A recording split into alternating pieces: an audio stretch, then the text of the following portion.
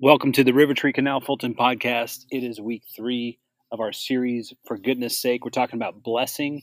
And this week, the idea of blessing through the way that we serve the world. So we're really excited. This conversation, I feel like, is going to bear a lot of fruit in our community. So keep tuning in and share with us what you think. We'd love to hear more. It's my dog in the background. We got a lot happening, and including at the end of the month of September, we have a vision night on Thursday, September 29th. We would love for you to come here. Everything that's coming in the future, everything we're hoping and praying for and planning for, you should be there. It'll be at The Rock at 6:30. Join us for a night of worship and prayer and talk about the future. But anyway, for goodness sake, enjoy this. As we continue in worship, part of our time together is always a time of giving. Giving is that overflow of generosity that comes from a people to whom God has been generous. And giving has been just an amazing testimony of this church. I love, as we start even thinking about being here for 10 years, that one of the markers of this community is that we have been for the place that we've been put in. And part of the way that that happens is through the generosity of our church. And so for those who are giving today, whether it is through the bags that are coming through, giving online, or maybe you have set up giving through our website, I just want to thank you for enabling us to be the kind of generous church that we are and to extend the generosity of Jesus through all of the things that we do every time we gather. So let's pray for our offering, and our offering team will come and pass those bags in just a moment as we continue in worship.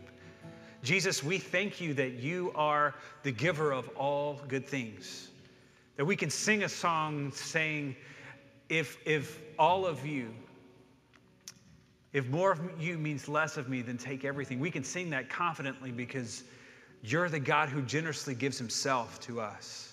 And so as we give in this place today, we pray that our giving would just be a reflection of the generosity we see in you. And Lord, we pray just blessings on it, that you would take it, that you would bless it, and that it is, as it is given, it can just be a way of furthering your kingdom work in and through this church here in Canal Fulton and beyond. We pray this in the name of Christ. Amen. Let's continue.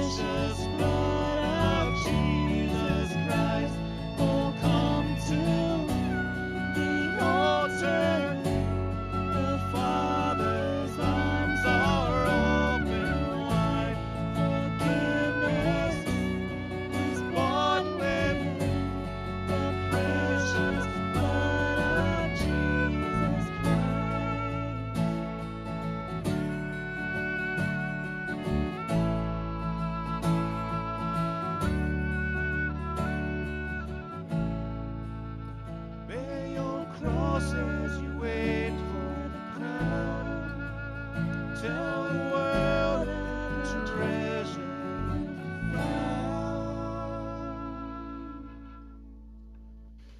Our scripture for today comes from John chapter 13. It was just before the Passover feast. Jesus knew that the time had come for him to leave this world and to go to the Father. Having loved his own who were in the world, he now showed them the full extent of his love. The evening meal was being served, and the devil had already prompted Judas Iscariot, son of Simon, to betray Jesus. Jesus knew that the Father had put all things under his power, that he had come from God and was returning to God.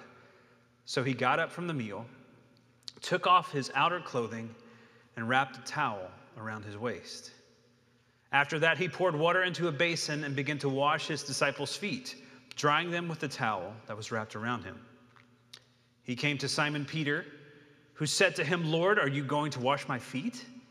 Jesus replied, "You do not realize what I'm doing, but later you will understand." "No," said Peter, "you shall never wash my feet." Jesus answered, "Unless I wash you, you have no part with me." Then Lord, Simon Peter replied, "Not just my feet, but my hands and my head as well." Jesus answered, "A person who has had a bath needs only to wash his feet. His whole body is clean. And you are clean, though not every one of you." For he knew who was going to betray him. And that was why he said not everyone was clean. When he finished washing their feet, he put on his clothes and returned to his place. "Do you understand what I have done for you?" he asked them. "You call me teacher and Lord, and rightly so, for that is what I am. Now that I, your Lord and teacher, have washed your feet, you also should wash one another's feet. I have set you an example that you should do as I have done for you. I tell you the truth, no servant is greater than his master, nor is a messenger greater than the one who sent him.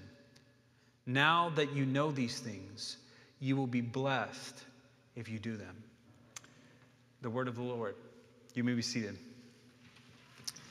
So thank you for being with us today. My name's Drew. I am the campus pastor here. It's good to be back with you. I want to take a moment before we get started and dismiss our middle school age students, so 5th grade through 8th grade, or anyone who's in school who just wants to go hang out with that crew.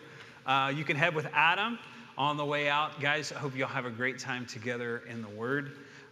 We are in our 3rd week in a series called For Goodness Sake, where we're looking at the practice of blessing and what it means for us to bless for the good of our city. Now, I wasn't here last week. I was at River Tree Massillon. For those of you who don't know, part of my job is I not only pastor this church, but I oversee 2 other River Tree campuses, the River Tree Massillon campus and the River Tree Fairless campus. And so on occasion, I'm at those campuses. And last week, I had the joy of installing a new pastor at River Tree Massillon. He's amazing. His name's Jake Garmany. You can go hear him online, but don't start going there. I'm going to hunt you down. No, Jake's amazing. It was actually such an incredible time for us to be with that body as they celebrated just a new season of life that's coming in as he comes in as the pastor. But I missed being here. I got to listen to Christy on our podcast, and she did an incredible job exploring how the words that we speak can speak blessing into the world. So today we're going to continue the conversation by looking at service and how God has blessed us so that we can be servants in the world. Now, in 2019, there was a show that's premiered on CBS called Undercover Boss. Have any of you ever seen Undercover Boss? Big fans? Kind of? Whatever. For those of you who haven't seen it, look, for 11 seasons now, they take like a CEO or a top executive from like a major brand, and they go undercover, often wearing a disguise, and they work inside the rank and file of their own business.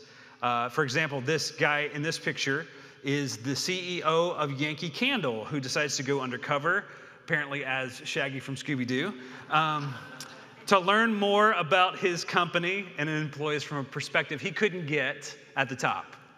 He goes undercover.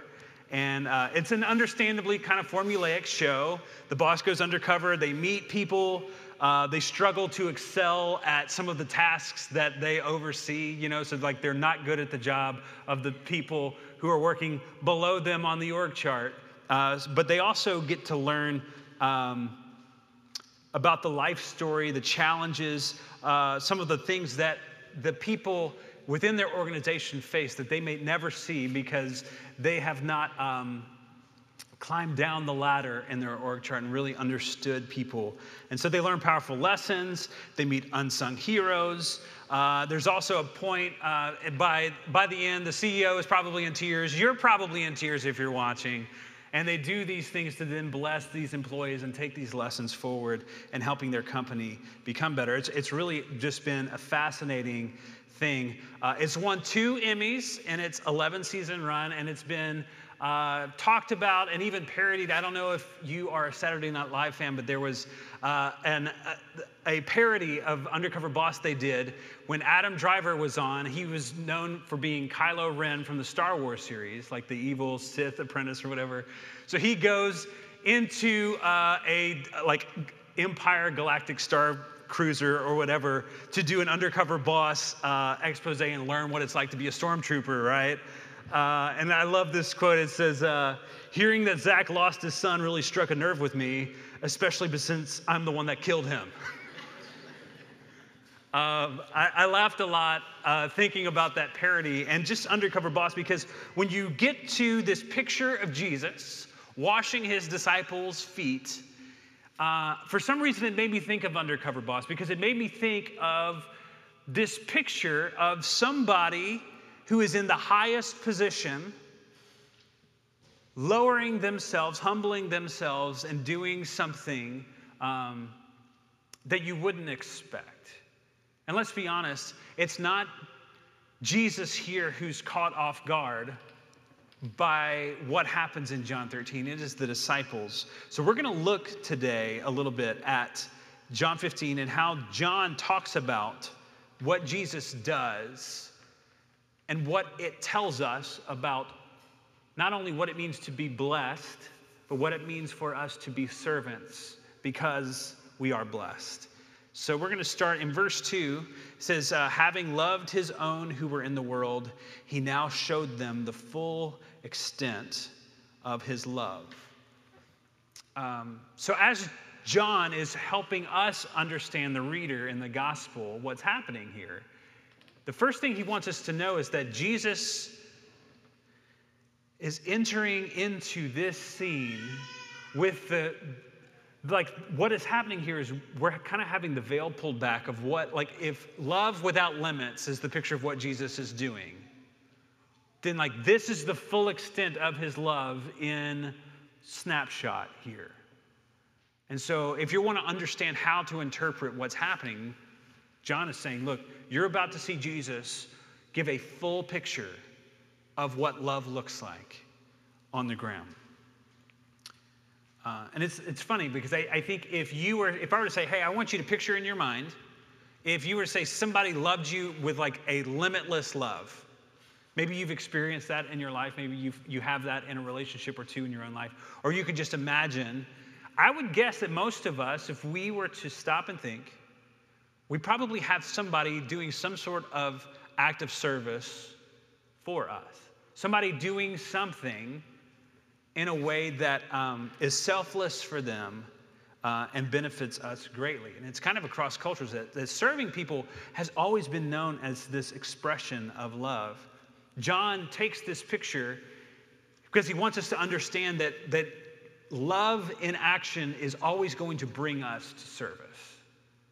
And Jesus wants his disciples to get this. So he says that Judas has already been tempted, things are already in action for Jesus to be betrayed. So it hasn't happened fully yet, but the ball is rolling. And Jesus knows. He knows that sitting among the 12 is the guy who is betraying him in a way that will lead to his death. He also says in verses 3 and 4, Jesus knew that the Father had put all things under his power, and that he had come from God and was returning to God. So he got up from the meal, he took off his outer clothing and wrapped a towel around his waist. So John wants to make sure that we understand that Jesus is fully aware of a couple of things. One, he's fully aware of the fact that his betrayal is already in motion. Like the things that are going to lead him from a table to the cross have already begun to happen. That his death, that he's fully aware of, like everything is already going. But also, Jesus at this table understands that everything is under his power. If you want to think about this as like status, that there's no one in the world who has more control and power over everything in this moment than Jesus. That he's come from the Father and he's returning to the Father. That Jesus is both in this place where he's got enemies who are working actively against him, and he is so secure and confident in who God has made him and in what will happen in his life. This is Jesus fully aware. And in this moment, this is when he takes off his outer clothing and wraps a towel around his waist. Now, for many of us, we would not pick up that visual cue if you were to ask, like, what's happening here? And this is a good Bible tool. Anytime you're reading the Bible and something's happening, you're like, I feel like this is important, but I don't know why. It's a good place to pay attention. Jesus taking off his outer garment and wrapping a towel around his waist. This would be a visual sign of him taking the role of someone who is a servant. In the Jewish culture, to be assigned to wash the feet of guests was something that was below even the lowest servant who was a Jew. Matter of fact, usually if they had an indentured servant who was a Gentile, who was not Jewish, that's the kind of job they could have. But even the lowest person in society who was Jewish, they would say, because you're a son or daughter of Abraham, that's below you. It's as if Jesus is putting on the uniform of someone he, in the eyes of the disciples especially, should never be. He should never be the lowest person in the room because he is the highest person, not just in the room, but in creation. The disciples see him do this and they're immediately puzzled and confused. What is happening? And Jesus fills a basin and begins to wash their feet. And notice, he's washing all 12 of their feet. He's washing Judas's feet.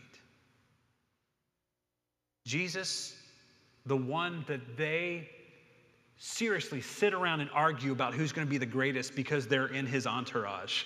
They're like, he's the Messiah, and we're going to get to sit around and be powerful, awesome people because we're Jesus' disciples. They see him take a position he should never take and begin to wash their feet. So you see, the cultural expectation was that people in high positions should be served, and people in low positions should serve them. Now, while we are, we're not unaware, like it's not like our world doesn't have high positions and low positions, but we didn't have the same kind of context that Jesus and his disciples have. But you got to understand that in every culture, there are people who have more status and people who have less.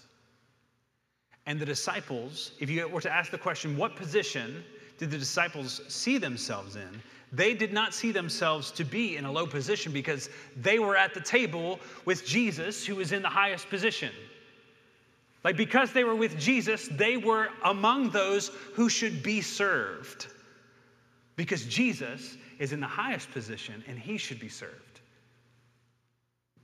They were, by association, had been lifted up to a point where the idea of having their feet washed was an expectation they would have of someone who was below them in culture.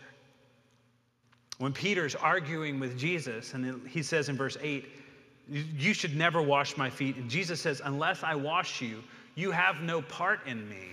This is a particularly jarring statement to Peter if you understand culturally what Jesus is saying. So the disciples had status because they were with Jesus. But Jesus' words here, when he says, you have no part with me, this would be Not that you're like not with me, but that to have a part with someone is like to have an inheritance with them. This is the same language we find in the prodigal son story and all the throughout. So it has both the idea of like a physical inheritance, like a son who has no part with me would not have an inheritance from me. But it also has like a kingdom language idea of to have an inheritance in the kingdom of God. Jesus is saying, if you will not let me wash your feet, you don't have an inheritance in my kingdom. Jesus is subverting an expectation that they don't even realize they had until he's at their feet cleansing them. And that is that Jesus has come not to be served, but to serve. And if they are unwilling to allow Jesus to serve them, then they cannot participate and benefit from his kingdom. Now, this is important for us to think about as we talk about being a blessing through serving the world around us. And if we start with the question, what position are you in this world? What position are you in? That may sound odd, but it matters.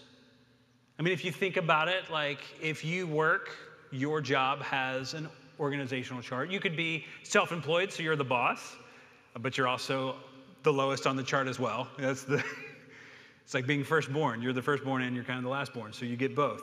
But if you work at a job where there's an org chart, then probably you understand what it's like that there are people with more power and voice in the organization and people with less. And you might be at the top and you might be all the way at the bottom, but that's status or position. Your family might have that. I know my siblings like to joke around about who is the favorite. If you have siblings, have you ever had that fun conversation with your siblings? My parents say that I'm the favorite. My brothers say that I'm the favorite of my parents. But it's probably because I live in Ohio and they live in Louisiana, so they don't get to see me as much. But we joke about that kind of stuff. And maybe in your family, there are favorites. There's favorite children, or there's favorite grandchildren, or there's favorite aunts and uncles. You're not supposed to say it, but it's kind of there. You know there's like a shift in power. You know who gets to call the shots and who doesn't. Part of that is like your status and position, even within your own family. Or you think about it with social media. Social media is a way that power and status and voice are shown in our culture. Things get likes and views, then they get elevated up. It's part of our culture. And what's amazing as we think about it, one of the blessings that you've been given in life, to use modern language, is your platform. Your platform, to define it, your platform is wherever you find yourself standing. So wherever you find yourself standing in life, just like I find myself standing right here, this is my platform, both in a literal sense, but also in a figurative sense. So think about it. You have a number of platforms in your life. You have a family platform. If you're the mom or the dad, that's a place that you stand where you have voice and power. I know as a parent, sometimes you feel like you should have more power than you do because your kids seem to have a lot of power at times. If you are a grandparent, if you're an uncle or an aunt or whatever position you're in, wherever you're standing, that's your platform in that social environment. Same with your job or your school. Wherever you find yourself, that's the place that you're standing, and it gives you voice in relationship to the people around you. And you may be speaking up, you may be speaking down, you may be speaking evenly, but you have a place, a position, a platform where you are. Same with your social platform.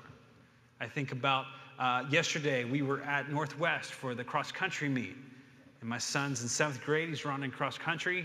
He finished the race yesterday. I was so proud of him. But what was amazing is you got all of these kids from all these different teams who are standing around cheering each other on, rallying for each other, using their position as teammates to call out and bless and encourage and really cheer on both kids from their team and kids from teams all across our area. It was pretty amazing. But they were using the position they had to encourage and bless the people around them. You have these, whether you realize it or not, whether you're happy with them or not. Because you could be at a place where you're like, you know what? I have a social position, but I don't like it. That's fair. You could be like, yeah, I have a voice, I have a job, but it's not the job that I want. I'm not in the position I want to be in. Yes, I have a family, and I have a position in my family, and I don't like the one that I'm in. Sometimes I wish I was in a completely different family.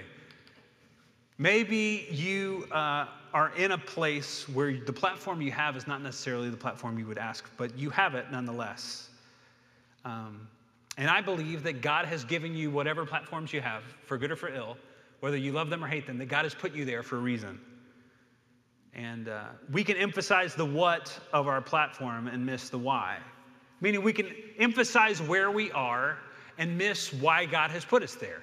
We can become obsessed with, I'm not where I want to be, so I want to get to that place. I want to have, if you were to put it in social media terms, I want to have this many followers and this kind of voice, or in your own family, or in your job. You're like, I don't want this job, I want that job, because if I was in that job, then I could do this and I could do that, or I want to go to this school, or I want. And we think so much about the what of our platform that we miss sometimes why God has put us where we are in the moment we're in. Whatever platform you've been given, it was given to you by God for the good of the world around you. And this is what we're seeing in Jesus, and what Jesus is trying to kind of pull back the curtain for his disciples, is that the position that Jesus has been put in is not so that he has a high position, but it's so that he can leverage the position he has for the good of others. See, right where you live and you work and you play, I believe that God, in his infinite wisdom and sovereignty, has put you where you are for the good of the people right around you. So whether from your platform you're speaking to 1, 2, or thousands, wherever you find yourself standing in your family, in your job, in your social networks, on a team, in a school, wherever you are, wherever you spend your time, God has put you there for the sake and the good of the people there. This is important to remember.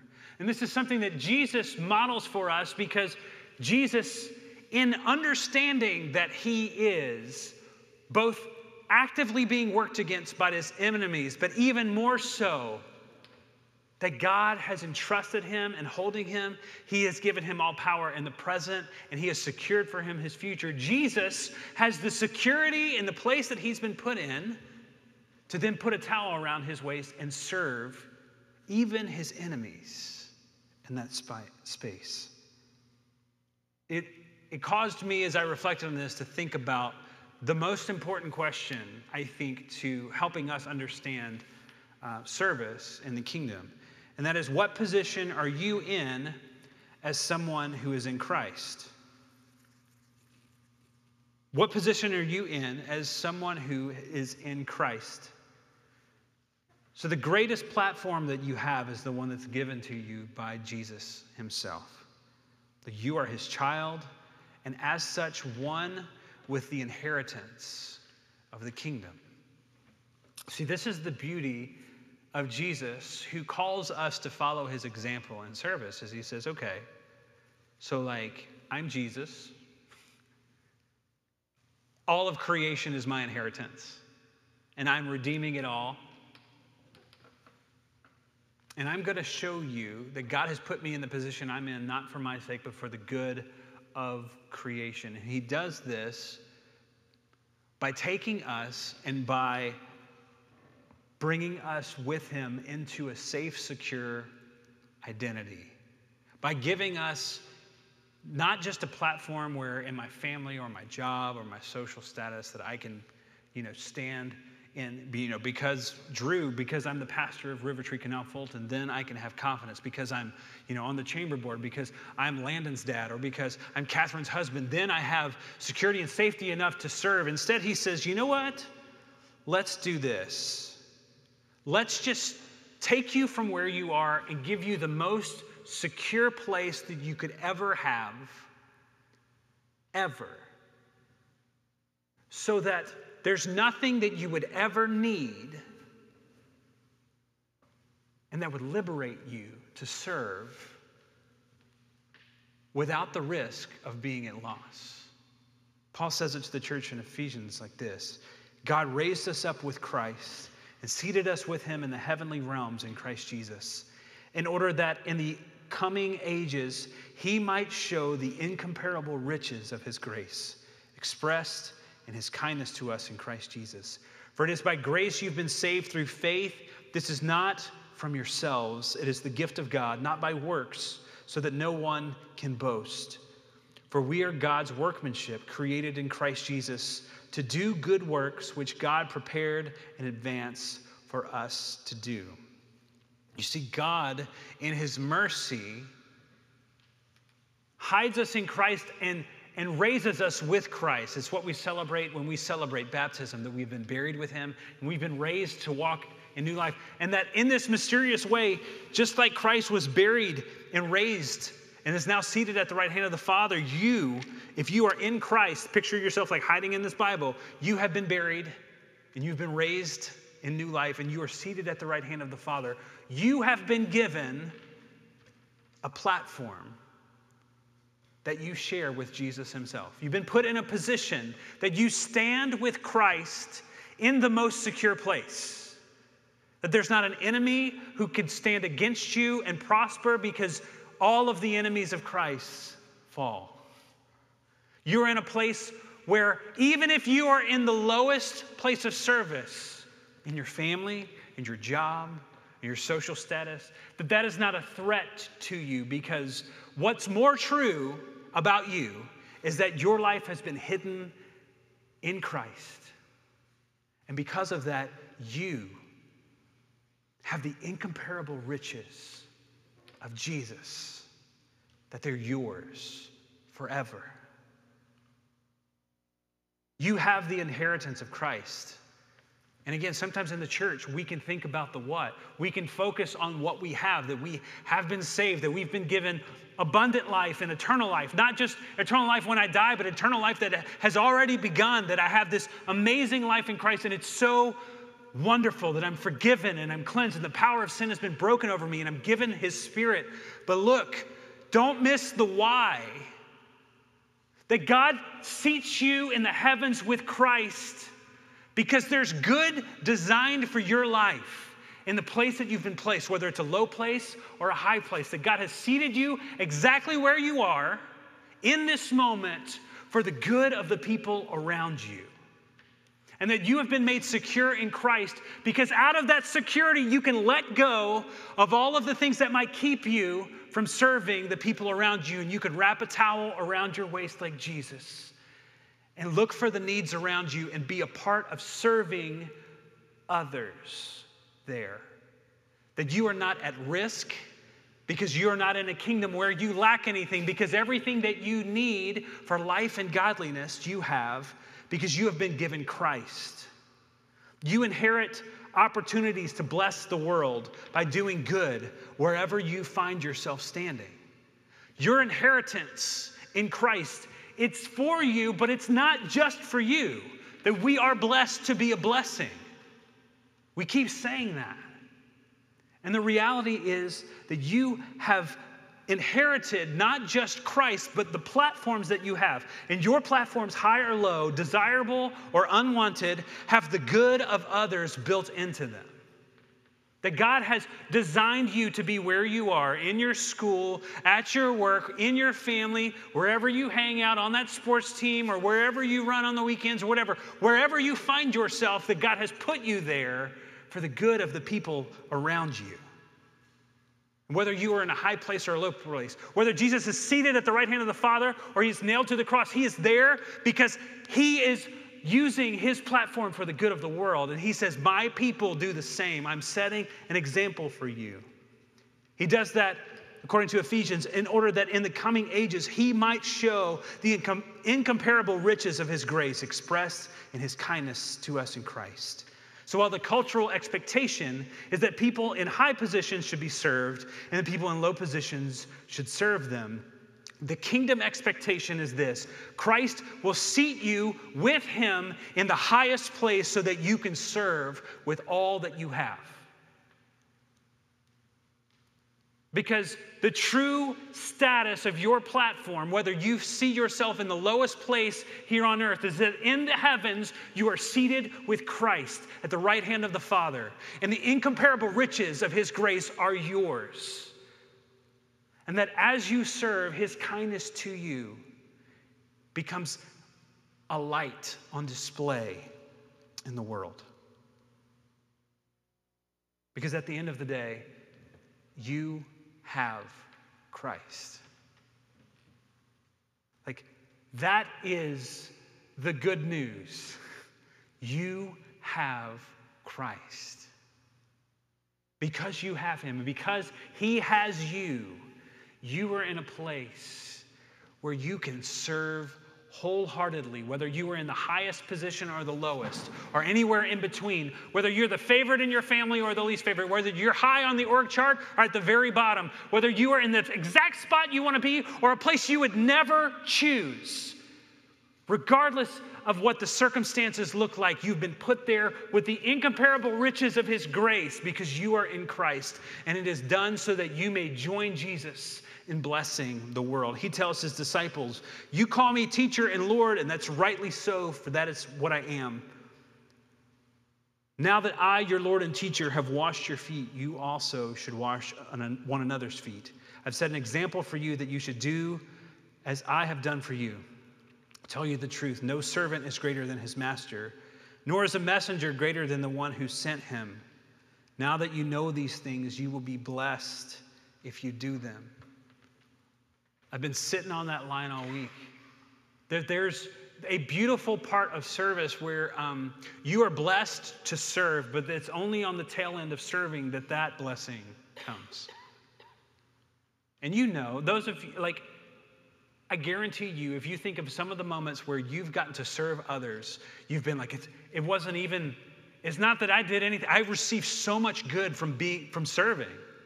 You've been there where you have sacrificed, where you have humbled yourself, where you have been a part of serving and meeting the needs of others. And in the midst of that, you find blessing that's unmeasurable. Well, the reason is when you give away the incomparable riches of God's grace, you find you don't run out. It's a never-ending resource of God's grace that you're handing out. And when we serve and we hand out good, it's not like God's good runs out. He just continues to overflow. That we're blessed and we serve, and then as we serve, we continue to be blessed because we cannot outgive God, we cannot outserve God, all we can do is extend the grace of God through our service to the world around us. And when we take the place that we're standing and we say, God's put me here for a reason, and whether I like it where I am or I don't, I'm going to ask God, how can I leverage my place for the good of the people around me? Once you're there, you find that the goodness of God's grace, that the deep wells of his riches, that you can't outgive him, you can't outserve him, that out of the abundance of what Christ has done, you can just be abundantly given to the people around you, and that you'll be blessed. Your blessing and the blessing of those around you are tied together. Sometimes we don't like that. I just want to be blessed, right? Just God pour on another blessing. But he said, no. Like, first, you have been blessed because I am actively blessing you. Jesus didn't just serve you once in the cross and the resurrection. He's actively serving you. I mean, when you think of Undercover Boss, like the undercover boss, at the end of that show, the boss always discovers that their employees are in need, that there's real stories and real pain in their company, and that they have the unique position to change that. What's beautiful about Jesus is that Jesus' entire mission was done with the understanding that Jesus alone was in the unique position to bring blessing into the world. But that would require him not clinging to his own status, but him emptying himself. As Charles Wesley would say, he emptied himself of all but love and gave himself for us. And that he says, this is the example. This is how your world will know my goodness, is when you allow me to bless you to the point where you can let go of whatever you feel like you need to maintain your status, and to say wherever you stand, in the highest place or the lowest, if it's where you want to be or it's where you never wanted to be, that you're still in a place where instead of being served, you have the incomparable riches of Christ where you can serve the people around you. What if your platform, what if the place that you find yourself is actually the key to real change in your world? I mean, think about it. What if God's put you where you are, whether you like it or not, because that place could look more like heaven through the blessing of His grace moving through your life? Who is it who's right around you that needs the blessing of God? I guarantee you, you stand among people that I don't stand among every week. God's put you there. He's put you in your family. He's put you in your job. He's put you at your school. He's put you in the place that you are, because through you and your willingness to serve, He wants to bring good to those around you. Who is right around you who needs the blessing of God, and how have you been positioned to serve them? This week I want to challenge you to take a few moments and just think, where am I standing right now? And you can be honest. If you don't like the place that you are, you don't have to. But it doesn't mean that God, His hands are tied because you're not in the position that you want to be in. Matter of fact, we probably have our own status change all the time through life. But what doesn't change is that God is for the place and for the people where He's put you. And God's put you there for their good, not just yours.